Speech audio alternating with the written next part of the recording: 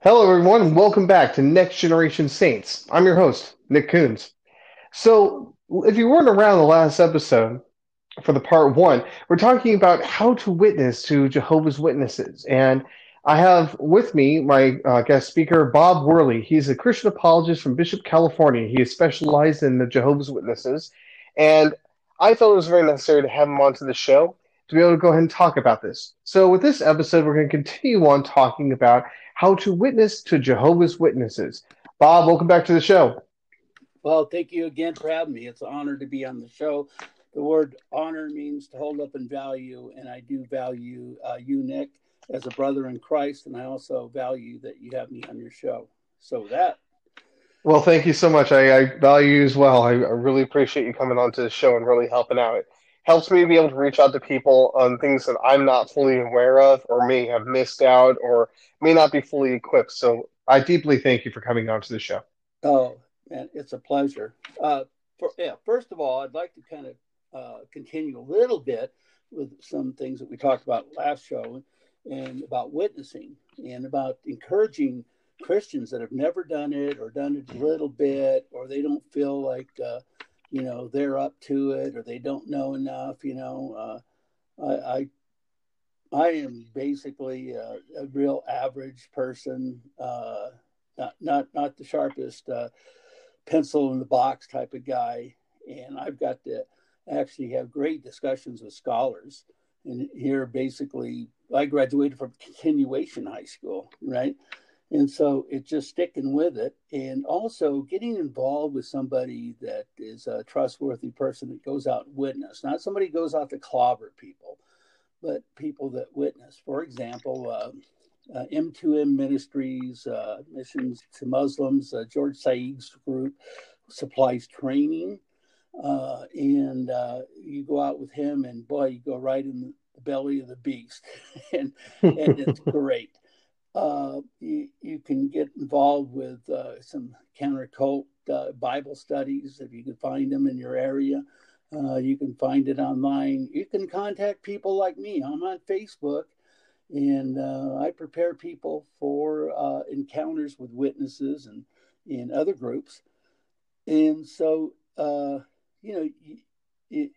at first it's pretty fearful, but I go to Kingdom Hall, right? I'm relaxed. I'm sitting in the back waiting till the meeting's over so they can come up and start asking me questions, and I take notes and so forth. And I'm not offensive. I'm not there to, I'm going to teach them a lesson.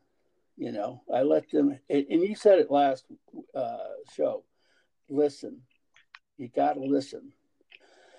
And so when you listen, you can get a feel, and you don't got to respond that day. Or if you don't know anything, about the subject, and they say, well, what about this? Say, that's a very good question. Let me, I got a pen and paper here. Let me write a note down and get back to you. Right? Don't think that you have to know every answer. I get out and some of my buddies that have a lot more scholarship than mine, and we start talking about certain doctrines, and it's like, I just listen, 'cause I don't know certain things and a lot of things. And so I want the people not to be intimidated. And you're going to get roughed up here and there. And, me, I'm kind of an emotional type of guy. So, a witness rejects me. I get emotional about it, and it's upsetting. But the blessing is, and remember in James, it says, be doers the word and not just hearers, deceiving yourself. The blessing, Nick, when you get out there, is that you grow and you get understanding and so forth. I can't tell you what it's been, how it's been for me. Like, I've been witnessing at Burning Man since 1996, and I get and understand and all this type of stuff. I've been witnessing the witnesses since 1985, and what I've learned, and how it's made me grow. And so the blessing is for us, and that's why God says, don't be doers of the word, or do be doers of the word. Don't be just hearers, deceiving yourself. because we could sit at home and say, well, I would say this and I would say that. And then when they come to the door, we say, well, we're too busy. Not a good answer. So, anyways, I'm going to kind of go over a little encounter. I had two encounters back in 2014 that I just made notes out of. I was going to start doing that. And, I get busy and I don't make notes on stuff. But, anyways, it was back on the ninth month, the 20th of 2014. And the Jehovah's Witnesses, they go door to door and they're supposed to put in so many hours a month and turn in a time card so that they could be pioneers. And I don't know what it is today. It used to be 160 hours a month, and then it went down to 120, and then it went down to 80. So maybe they have it 60. I don't know what the hours are, but they turned it in. They become pioneers. And the other people that don't get those hours are called just publishers. You know, sounds like a corporation to me, right? And Yeah, it yeah, does. and so you Kingdom Hall will have a top a number of elders. They'll have a top elder. They used to be called oh gosh, what were they called? Yeah. Anyways, uh, they changed the name of these top elders in the Kingdom Hall, and then they got the guys that worked the book room at the Kingdom Hall, and they're called ministerial servants and so forth. So they have this fine-tuned organization, and they go out and they go door to door, and then they have a class each week on how to answer the Christian or the householder or the non-believer at the door. So they role play. That's quite interesting. And so you Well, that's actually very interesting because then if we understand how they're going to talk to us, then it's better how we can be able to witness to right, them. they got a book out that's on that they're not publishing anymore, but you can get them on Amazon. And gee whiz, I can't remember the name of the book right now, but I'll think of it. But they actually were giving books to their people, and then they'd go through the books, and they had their canned answers. Well, if you got their answers, well, it's kind of you could say, okay, how you stop that, how you derail their canned answer and get them back to the Word of God. And I'll give you an example of something. Mr. Householder, uh, we're Jehovah's Witnesses, and we are actually people who, uh, believe in the Bible, and we're here to give you a free Bible study. So householder says, well, fine, that's great. I'd love a free Bible study. So they come back and they open up the a Watchtower book, and the householder doesn't think about it. Oh, well, they're quoting the Bible. Well, it's not a Bible study; it's a Watchtower study. It's a book study. And so, I actually got one of those one time. I was rocking around downtown Disney, and one of them called me over, and I wasn't going to like start, debating him or anything like that in that nature. But it was back when I was first getting into Christian apologetics, and they actually said, "Hey, excuse me, young man." I was younger back in the day, and they go, "Hey, take a look at this. What do you think?" And I was like looking through it, and I remember it was like they were so intrigued by it, and but at the same time, that's when I asked the unforgivable sin, which is, "Where's this in the Bible?" Yeah, that didn't go down right. well. Well, so you could say, well, wait a second. You said you're going to give me a Bible study. So let's start out with Romans chapter 1. And can we use my translation of the Bible, right, to read? And go through it Right. verse by verse every week. Well, we can't do that. They need a book study. They need time in that book for the report card for their monthly deal. So that's dishonest. If I come over and say, Nick, I want to teach you, you know, uh, what the Word of God has to say about the resurrection, and then I come over with some book that talks about Frankenstein or something. I just guess what I'm saying is that let's get to the Word of God. If we're here to give me a Bible study, let's have a Bible study and go through Romans. Right, right.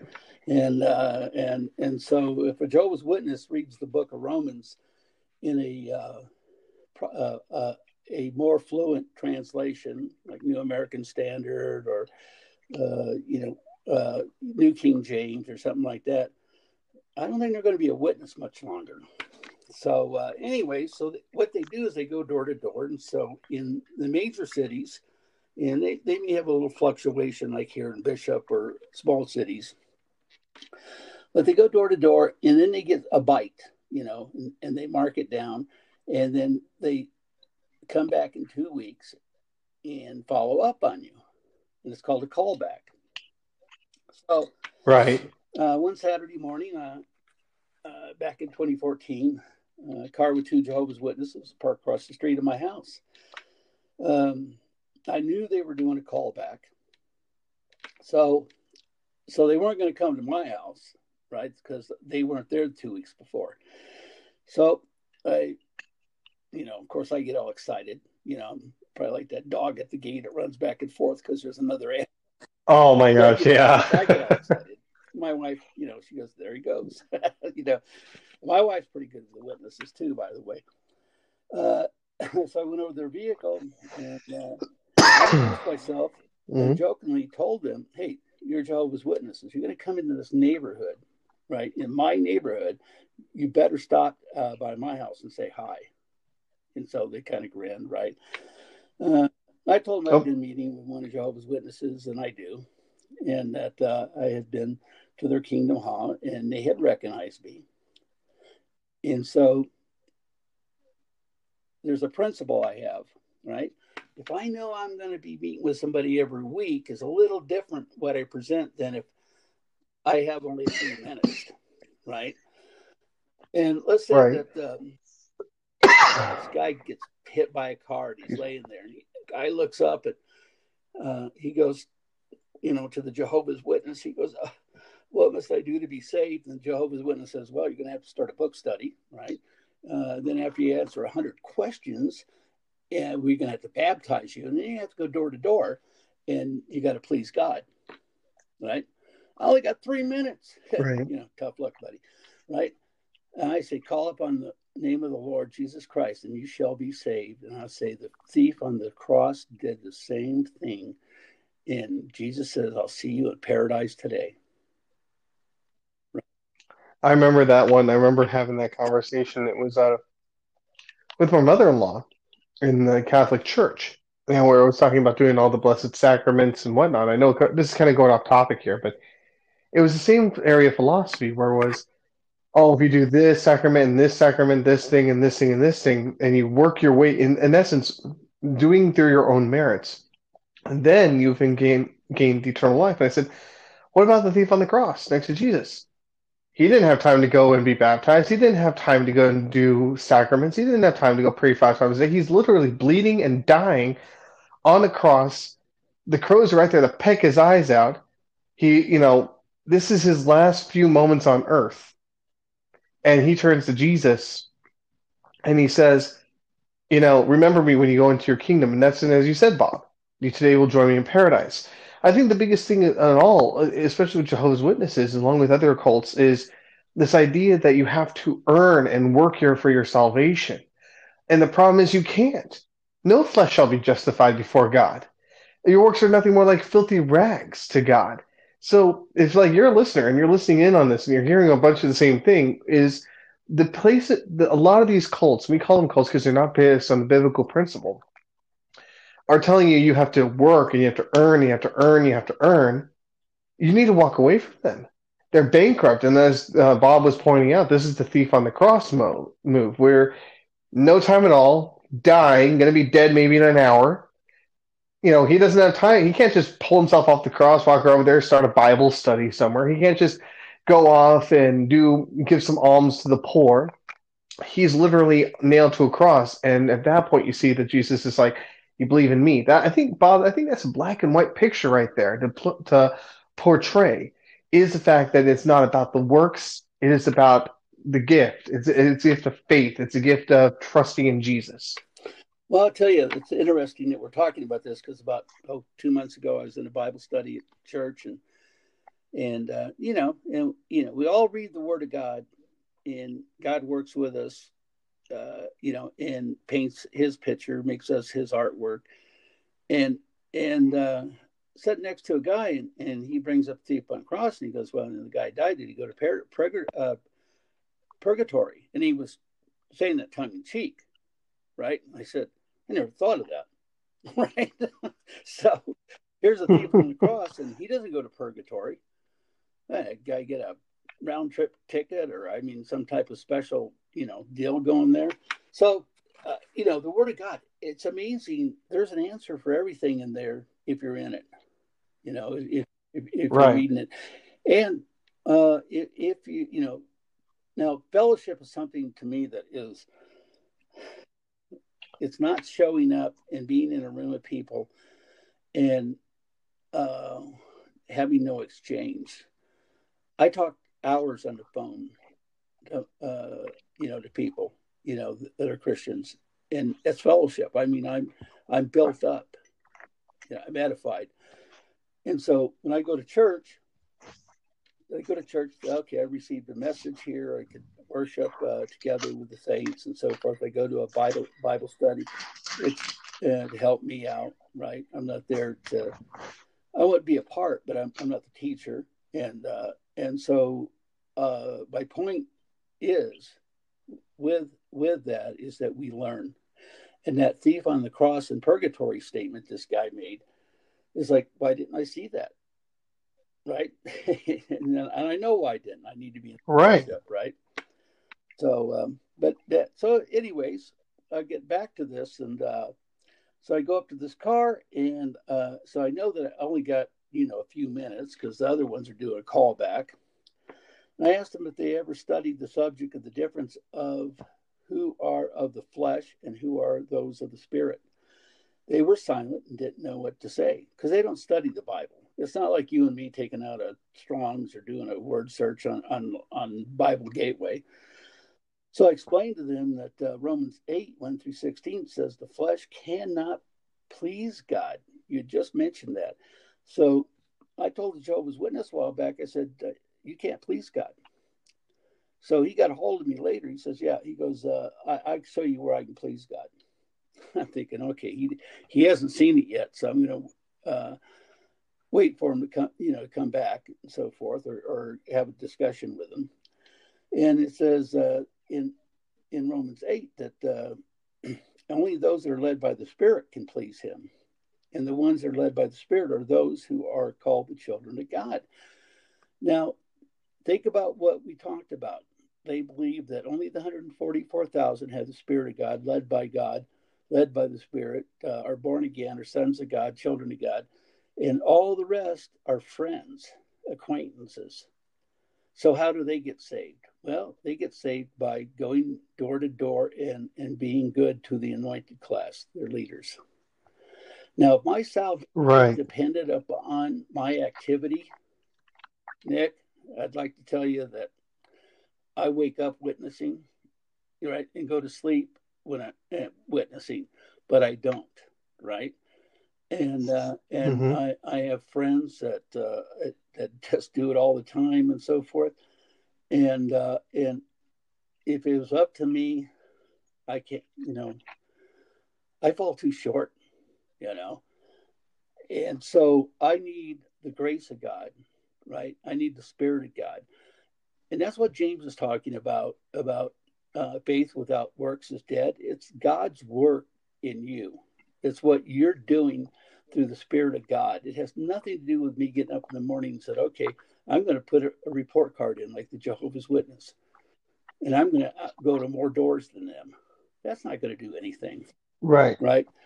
And so of the flesh and of the Spirit. And so, as we move on with the organization, they believe that their organization is the ark of safety. Like when the flood came, if you're in the organization, you'll be saved when Armageddon comes. So think about it. If they leave the organization, they have no safety anymore. Their safety is in men. We got to get them to get their safety in the Word of God. That's why when I say no one can call Jesus Lord except by the Holy Spirit, we can, share till we're blue in the face on the Trinity, but they've got volumes of stuff against the Trinity, and they have programmed them to the way to think. So when we say in the beginning was the Word, and the Word was with God, they have a God. When they said in John 8:58, we said, before Abraham came into existence, I am. They have I have been. Makes them temporal. So they changed several things in order to make it sound like it's for them.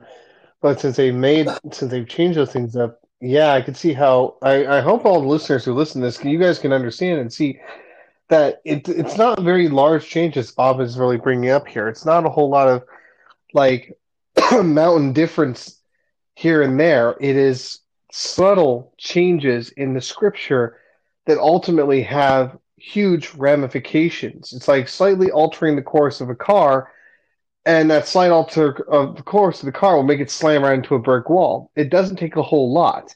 And so I think, Bob, that's kind of where you're coming from, where what you're showing is slight alterations that ultimately have an enormous impact on the viewpoint of who Christ actually is. Yes, in fact, uh, they do that with salvation. They do that. They will change the Bible when it doesn't fit.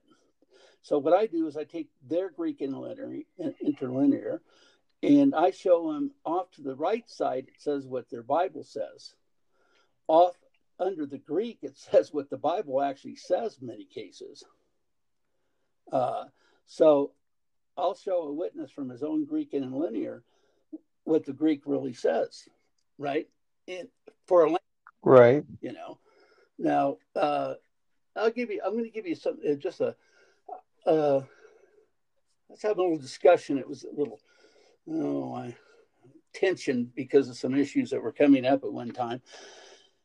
And, the guy, very brilliant guy, and he challenges me, and and I had been working with this guy in ministry for many years, but there was some issues. And, it's like I tell my friends, I said, I love you. I've been friends with you for many years type of thing. But if it comes between you and the Word of God, you lose. And Hmm. I don't say that lightly, because I've only lost a few friends that were close. You lose a lot of acquaintances when you start to look at that. But First Peter 1, 10, and 11.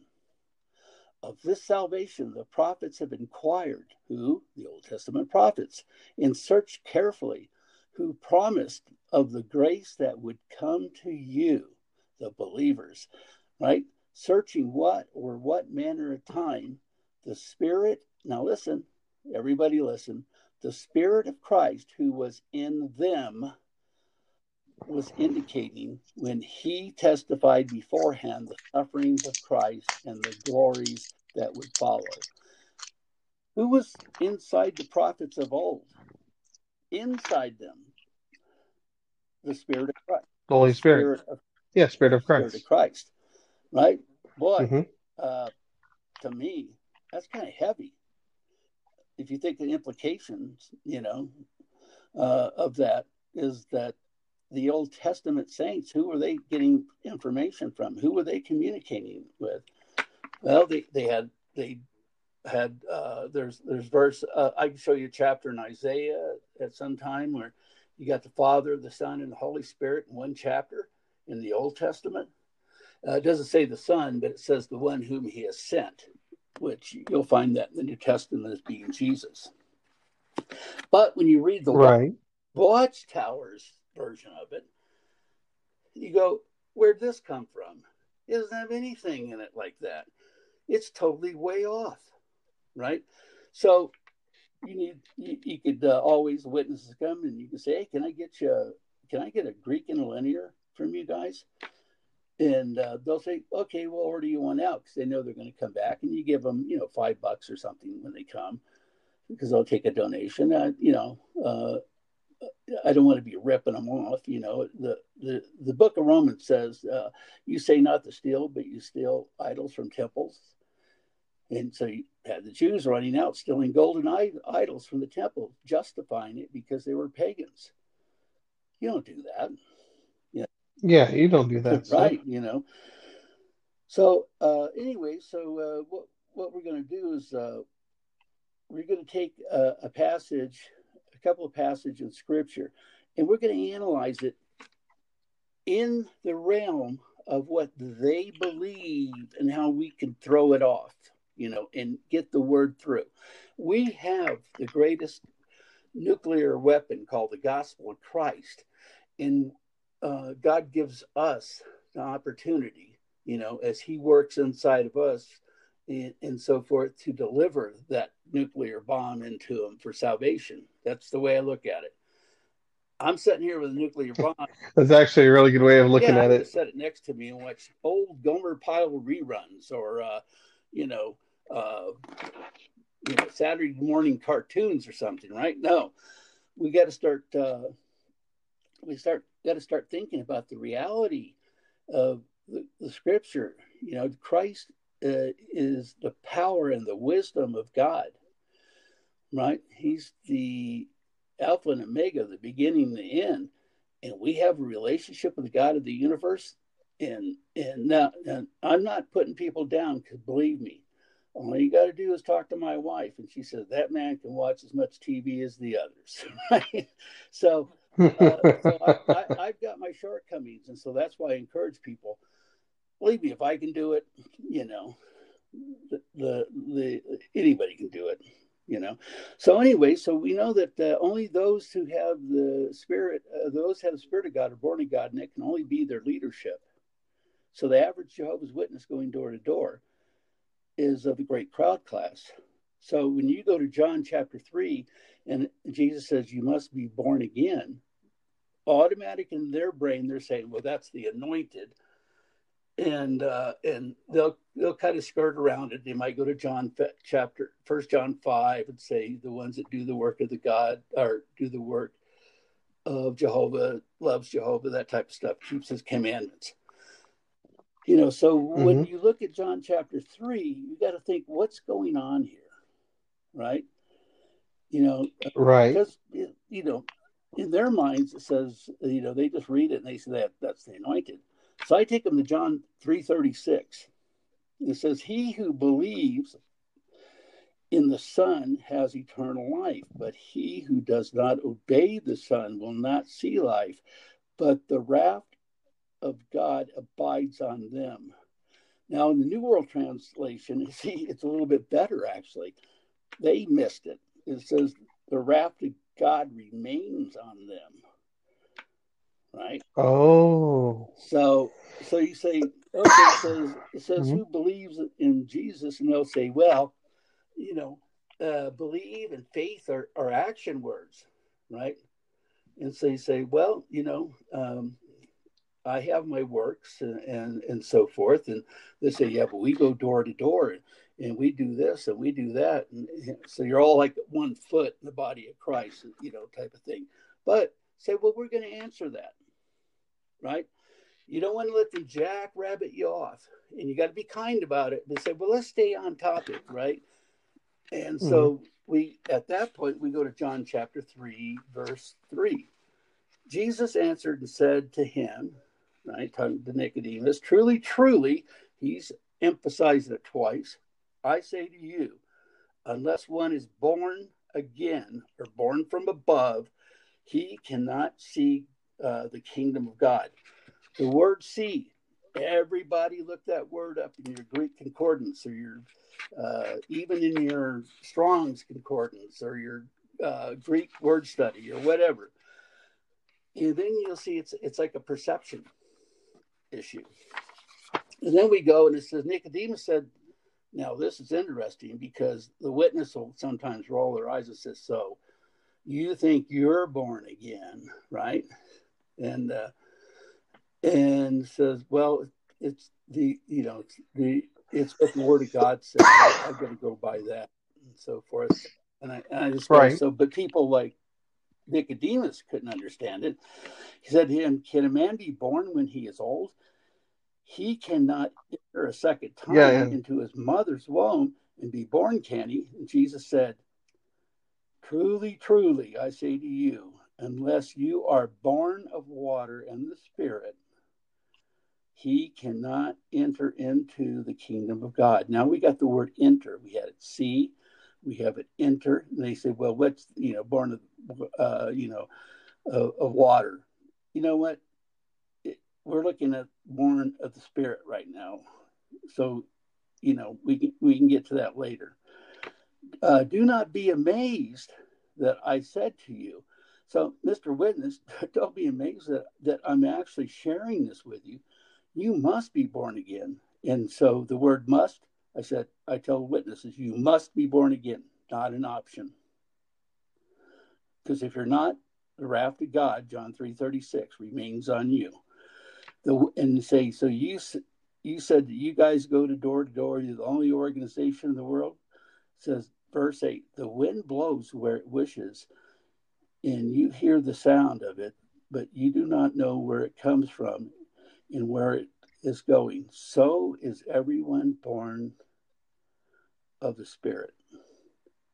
You know what, Mr. Jehovah's Witness? You may have this worldly, well-tuned organization with 7 million people going door to door free, right? But the Word of God says that being born again is His organization, is Him putting out the product, and we don't know where it comes from. Is an example of what He's trying to tell you, and so in John chapter 3, it answers the questions of the Jehovah's Witnesses if you know what they believe. They used to have here about 20, 30 years ago when they baptized you in the name of Jehovah, Jesus, and the Spirit Guided Organization. So they replaced the Spirit with the organization during that time period. So you Oh my see what's goodness. happening here is they have all these little things to give the witness, to get him to have fear leaving, to blind him more than he's already blinded because he was born of the flesh, right? So Mm-hmm. that was one encounter, and so that was, uh, you're talking about if you only have a few minutes and so forth, if you know the born of the Spirit, born of the flesh, Romans chapter 8, John 3:36, John chapter 3:1-5, that you, or 1-8, excuse me, you can get that message at least the first time in. Now they may go back and forget it, but it may spark something. Mostly in Romans chapter 8, it says, if you don't have the Spirit, you're not of Christ. Right? And so, Right. though they don't believe that Christ is their mediator, they believe that there's only one, in their publication, they said there's only one mediator between God and man, not all men, Christ Jesus. That would definitely twist it because the Bible teaches that there's only one mediator between all Yeah. mankind and God, and that is Well, Christ Jesus the okay, man. Nick, you brought up the Catholics, right? Now, we could bring Mm-hmm. up other organizations like the Mormons and Adventists and different organizations and so forth. But do you see how the relationship with Jesus is cut off? One mediator between God and man, the man Christ Jesus, but they say not all men, right? I do actually see that, and that was when I was first studying apologetics. I said, don't. And I talked to my in-laws about that, and said, don't you guys see that you guys are replacing Jesus with the church? I go, that's not healthy to do. Of course, it was easily dismissed because it was one of those situations that it's so easy to dismiss something you don't want to believe, when it's really comfortable to you and you've known it your entire life, and then say, well, you just don't know what you're talking about, or you just don't listen to the priest, or whatever it may be. And what I've encountered so often is that it will be such as when my wife discovered it. I was remembering in the car when we are driving back from Costa Mesa. I think we were visiting Newport. We are out fishing because I love the fish. And as we're coming back, she's reading the Bible, and I remember driving. She goes, "Honey, this says there's only one mediator between all mankind and God, Christ Jesus man. What does this mean?" And I said, "Well, read it out loud again." She read it, and you go, "What do you think it means?" And she goes, "That Jesus is the only one to go to. I don't go to St. Peter, St. Michael, Joseph, Mary, whoever." And I go, "Exactly. I didn't have to tell you anything. You read it Right. yourself." But again, that's where it seems to be where a lot of these cults, Jehovah's Witnesses, even to a point, the Catholics come in where they go, well, we're going to take Christ out of a lot of this and put ourselves, mankind, into power. And we are going to be the authoritative word of God here. And I go, that's extraordinarily dangerous. You're dancing the lines of sending people to hell. And God's going to be most fiercely judged because he even says those who are shepherds of the people, even if you're a leader of the church, you're going to be far more heavily judged than somebody who is not the leader of a church and maybe doesn't know as much as you. So, yeah, it seems to be more and more like these like Catholics, even different Christian, Protestant denominations, and Jehovah's Witnesses all have the same thing. These cults all have one thing in common, which is let's take Jesus, push him aside, and where we push Christ out of the picture, we will fill the hole, and we're going to attempt to fill the hole. And then if someone wants to read about Christ, we're going to discourage them because we want to remain in power. And that's really all it seems to be is these cults want to be in power, want to be God themselves, and therefore they do what Satan did. They try to do all that. Well, it's kind of like this, and it's very simple. Is that you have a corporation that puts an ad in the paper, and it says, employee needed for X. It says, fill out application in the line. Do not come in to the office. Applications online only. So some guy says, yeah, right. I'm going to print that baby out and I'm going to walk in the corporate offices, right? Well, Right. what did they tell you? There's a mediator between them and you, and that's the online application, that you fill out and it goes to their headquarters, right? So I don't think I would be too impressed. The first thing I met was an employee that wanted to become an employee that broke the rules the first time I met him, right? That must be real Right. simple, right? But the issue is, it says in Acts 4, 11, and 12 that there's no other name talking about Jesus under heaven except the name of Jesus that you might be saved. And Jehovah's Witnesses say, well, it's Jesus is a created being, and we got to go to Jehovah through the 144,000, and they go to Jesus, and then Jesus goes to the Father. Well, they've just added themselves into the line of salvation, like other organizations do. And you're right. It's so. You know what? It's too simple. put, put put Exactly. faith And in Christ. And I think this is a good point to draw up this area for the listeners who are listening in. Is I can in my mind right now see a lot of listeners shaking, several of them shaking their heads, saying this is ludicrous. And I want to say this to you guys: don't believe anything that Bob and I are saying. You don't have to. What I want you to do is take what Bob and I are saying as truth claims and look it up yourself. And get in contact with Bob or myself on my channel and start asking those questions. And if you are one of those people saying this can't be possibly be true, you know, like I said, don't believe us. Research it yourself. See what we're saying and then try to discredit it. And if you can't discredit it, it must be obviously be true. But yeah, when I first got into Christian apologetics, it fascinated me to see how many people would do this. Where it was so about, well, in my religion, we're going to do this, and my priest, my pope, or in Jehovah's Witness, my elders, or whomever it may be, they're the people I need to talk to. And you're like, you can't just go to the Bible, and it's a little dumbfounding at first. Anyways, continue oh on. yeah, Sorry. no, if they got two problems. Is they got their own translation that is kind of a technical issue, but it's called a formal translation, and it's distorted on top of that.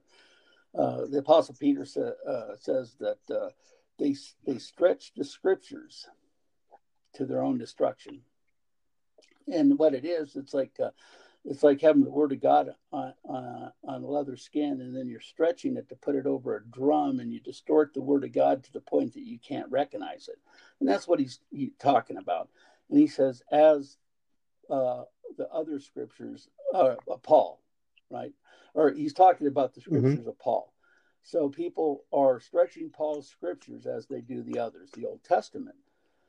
And so the problem is that salvation isn't okay. You do what's right, and I'm just gonna you can get me in somehow. You know, it's not going to work like that. And so it's a very serious thing. And I became a Christian in 1977, flat on my back, looking up and giving up and so forth. And it was Jesus saved me, and He did. And the Bible says you can know you have eternal life today. And so Actually, that's a really good point, Bob. Really fast. To know you have eternal life. There are many Jehovah's Witnesses I've talked to who Mormons and Catholics who, when I talk to about this, it's a very simple question, but a lot of people who hear on even on this show who are Christians, they don't know this. I've had friends who've said that to me before. How do I know that I am saved? What is the assurance of salvation in heaven? I think that's something we should probably just briefly touch on because I think it's something very direly important of how do you know as Jehovah's Witness, how do you know as a Christian, I should say, not Jehovah's Witness, as a Christian that you have eternal life instead of just kind of guessing and hoping and maybe you did the right thing and you know basically like taking the flipping the die, throwing the dice and just praying it's going to land on the right numbers. How can we be sure that a Christian will have salvation? well, that gets into some issues of it's like going to church, and we have false converts in the church. A lot of people go to church because their parents went to church, or it makes them feel good and so forth. Me, I was blessed with being brought up as a pagan. And so when I was flat on my back and I screamed out, Jesus save me, right? Lord save me. Um, I knew, I knew that I knew that I knew. Now, later on, for the first 2 years, man, I was like, you know, I was going everywhere telling everybody about Jesus. And then the kind of the honeymoon, which I call it, kind of wore off. And okay, now you got to grow. You got to grow more. And so there was times I said, you know, well, I don't have that, you know, chills running up my back and whatever, I mean, it seemed like everything was supernatural. And now Right. and so I'm studying and so forth. And so, you come to the conclusion is that what's happening is that you're being taught a lesson. And that's that you have to have faith in God. And God gave revelation in 66 books between two covers. And so by having a relationship with Christ and having a relationship, with God, and growing and seeing your life change and see that sanctification process, right, is that you start realizing it's not a feeling. I like feelings. Believe me, I like. There are times that I'm saying, "Man, I'm I'm on top of a mountain, man. I've been out witnessing all day or something, right?" But when I wake Right. up, Nick, this is very important in the morning. I mean, I'm already not a very good looking guy, anyways. But I wake up in the morning, look in the mirror, and I go, "Oh no," you know, my hair is wild, and, my eyes are barely open, and man, I don't feel like a Christian in the morning. I get up with bad breath and I have a bad attitude, right? But it's by the claims and promises of God that we can trust. So we have to, and this took me a long time to learn, because I thought, well, I got reason and that verse right there, I understand what it's saying, but I'm going to do this, and then I get in trouble, you know. And the sad part, you can get your whole family in trouble. I've had that happen, So the point being is that we trust in God. But I'll put it to you this way, and this is what people don't understand. Oh no, I became a Christian. It's like Jesus says, "Forgive 70 times 7," and the guy in the back says, "Oh no, I got to know math," or something, and or I got to read the Word, you know. And the thing is, right? You're not going to grow if you don't eat. And it's not that, well, I read the Bible through 2 times. I could read a chapter and get a lot out. I could read a verse and meditate on that verse. But the point being is this, is that if you're truly born again, right, that there is going to be a sanctification process, and you go through some dry times. But the issue, again, is I know I have salvation. I Mhm. have walked in to situations already knowing what was going to happen by the Spirit of God, and just or walking in and running into somebody I hadn't seen in 20 years, right, and share the gospel with them, or him share the gospel with me, and there's no coincidences like that, you know, and so. By the word of God's promises, that we got to take those promises, but we got to know those promises. And the problem is they say, well, there's a lot of warnings in the New Testament. There's a bunch of parables of people who are falling away and so forth. That and what do the apostles say? They were never one of us. You know, so Yeah. God doesn't. He puts those warnings in, and so at the end of the day, he said, "Well, I didn't know." Well, we had a warning in the Word, right? Well, I think also because at the end times, Jesus even said, "There'll become plenty come to me and say, Lord, Lord, and I'll say, I never knew you."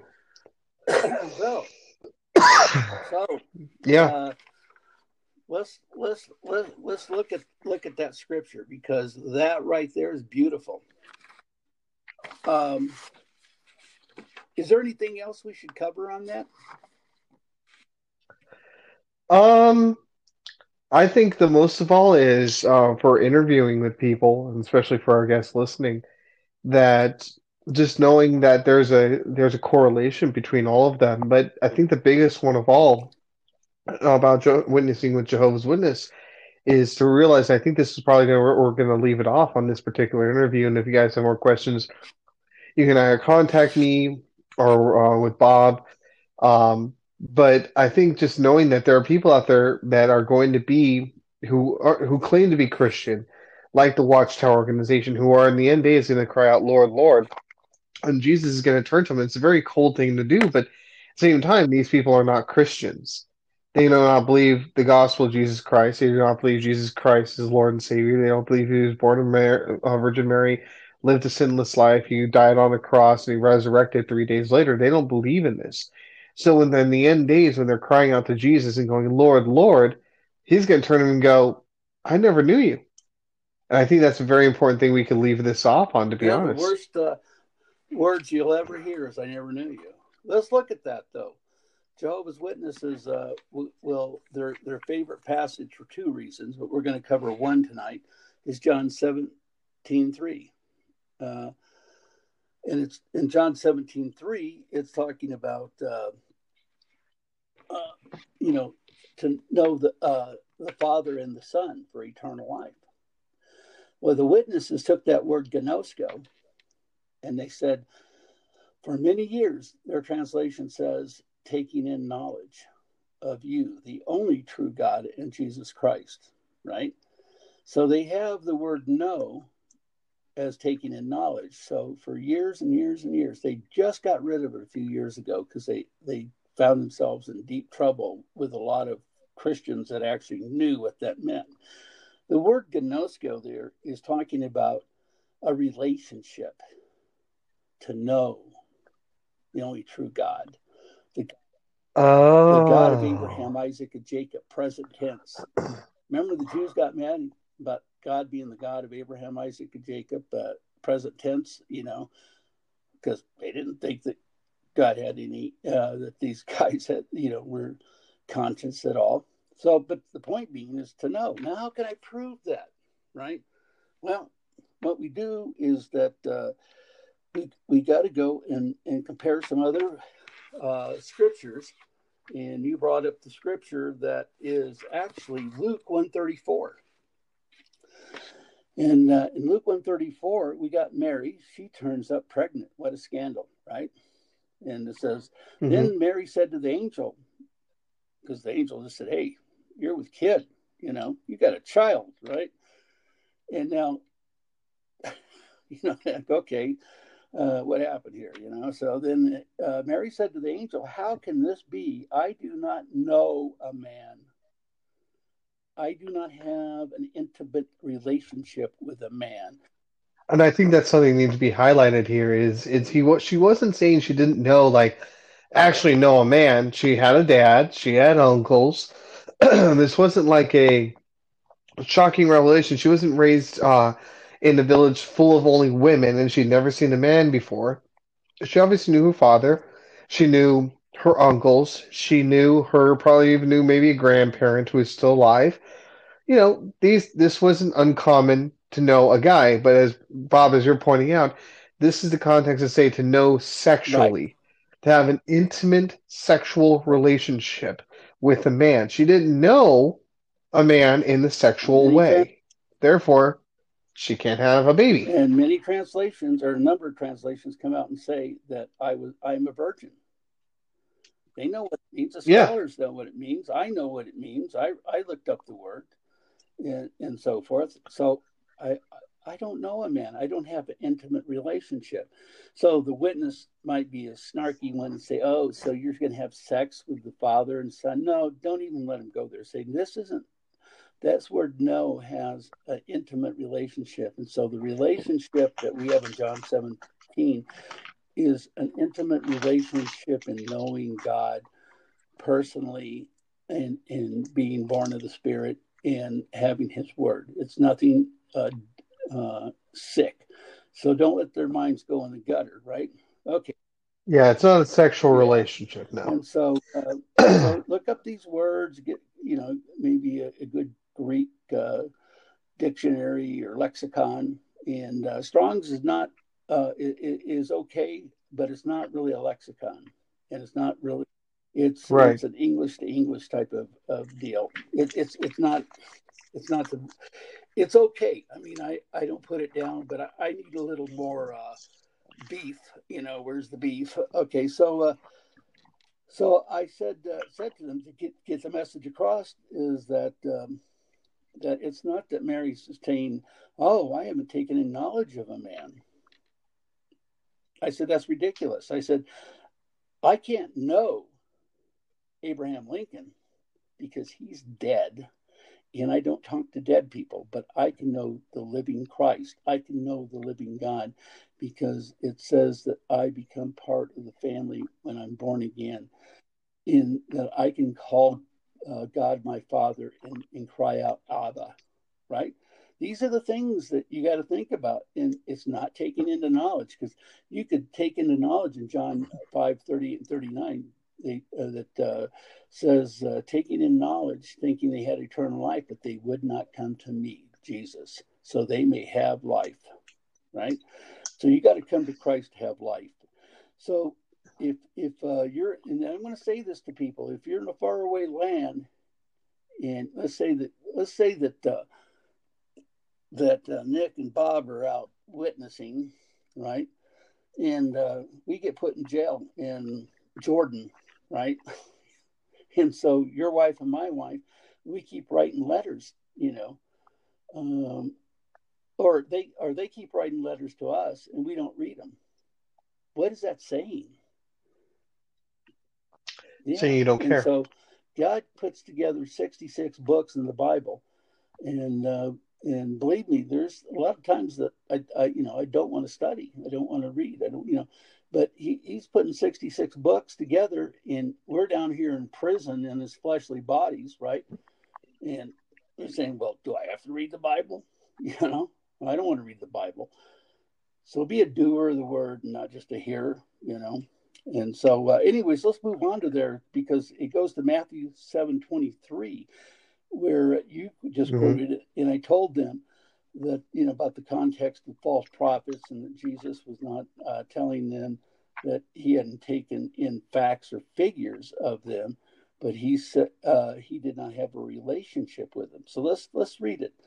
And it says, "And then I declare to them," Jesus is saying, "I never knew you. I never gnoskoed you.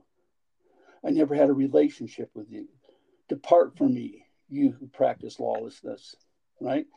And so here we have three examples of that word being used. Know the Father and the Son, John 17:3. I did not know a man. You got Luke 1:34. You got Matthew 7:23. Right? I never knew you. Depart from me. Right? So you can go out and do all the works in the world and not know, because there's a lot of people that are dedicated. Seventh day Adventists are dedicated, right? Oh yeah, no, I've I've come across that a lot where I've had people who are very dedicated believer, dedicated to the religious cause, and yet, I mean, I say my in-laws a lot because I have a lot of experience with this, but and I'm not saying all Roman Catholics are exactly the same way, so I hope no one takes me the wrong way on this, but there are people who are both Protestant, Catholic, or cultists who are very religious and they take their religion extremely seriously. But then when you have the conversation about Jesus to them and talking and you try to have that talk with them about who Jesus is, you realize that at the end of the day, when they're getting so frustrated and angry and it becomes more like a fight, that it has nothing to do with them loving Jesus. They don't know anything about Jesus. Them and Jesus do not add up. They are not on the same page. They've never known him. They don't like him, but they do like their church or their cult, their organization they belong to.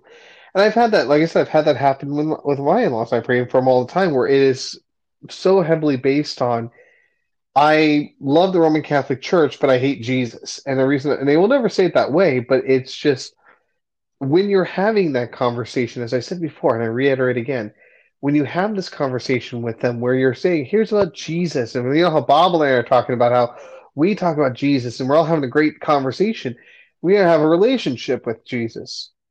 But when you have people who become very hostile and they're just and they'll be aggressive and angry at you about Jesus, that's because they have no love for Jesus. They have no idea who Jesus is. They'll claim they know Jesus, but truthfully they don't. They give him lip credit, but their hearts are far from him.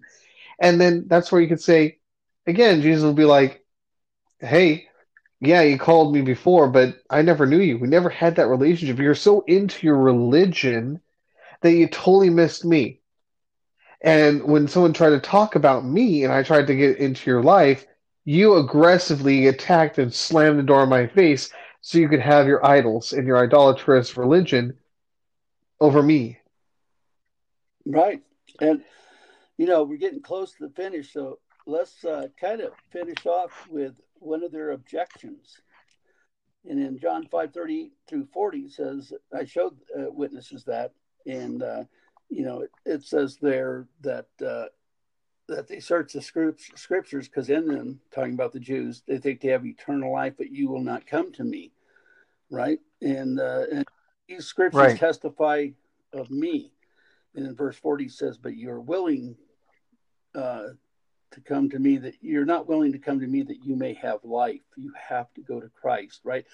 And the witness will say, well, who was he talking to? Right? So they want you to say, well, the Jews, right? In their mind, they work as the organization. So I'll say, Jesus was talking to the leaders of the organization of the day, and it stops them because they believe that. So Right. it's nice to blame the Jews for everything, but you know, us Gentiles, The scripture applies to us us too. Gentiles aren't doing a great job either. So we, by the grace of God, we're saved. So That's anyway, true. So I want to leave on this note. I want to leave it with this, with everyone who's listening in on this conversation on this podcast.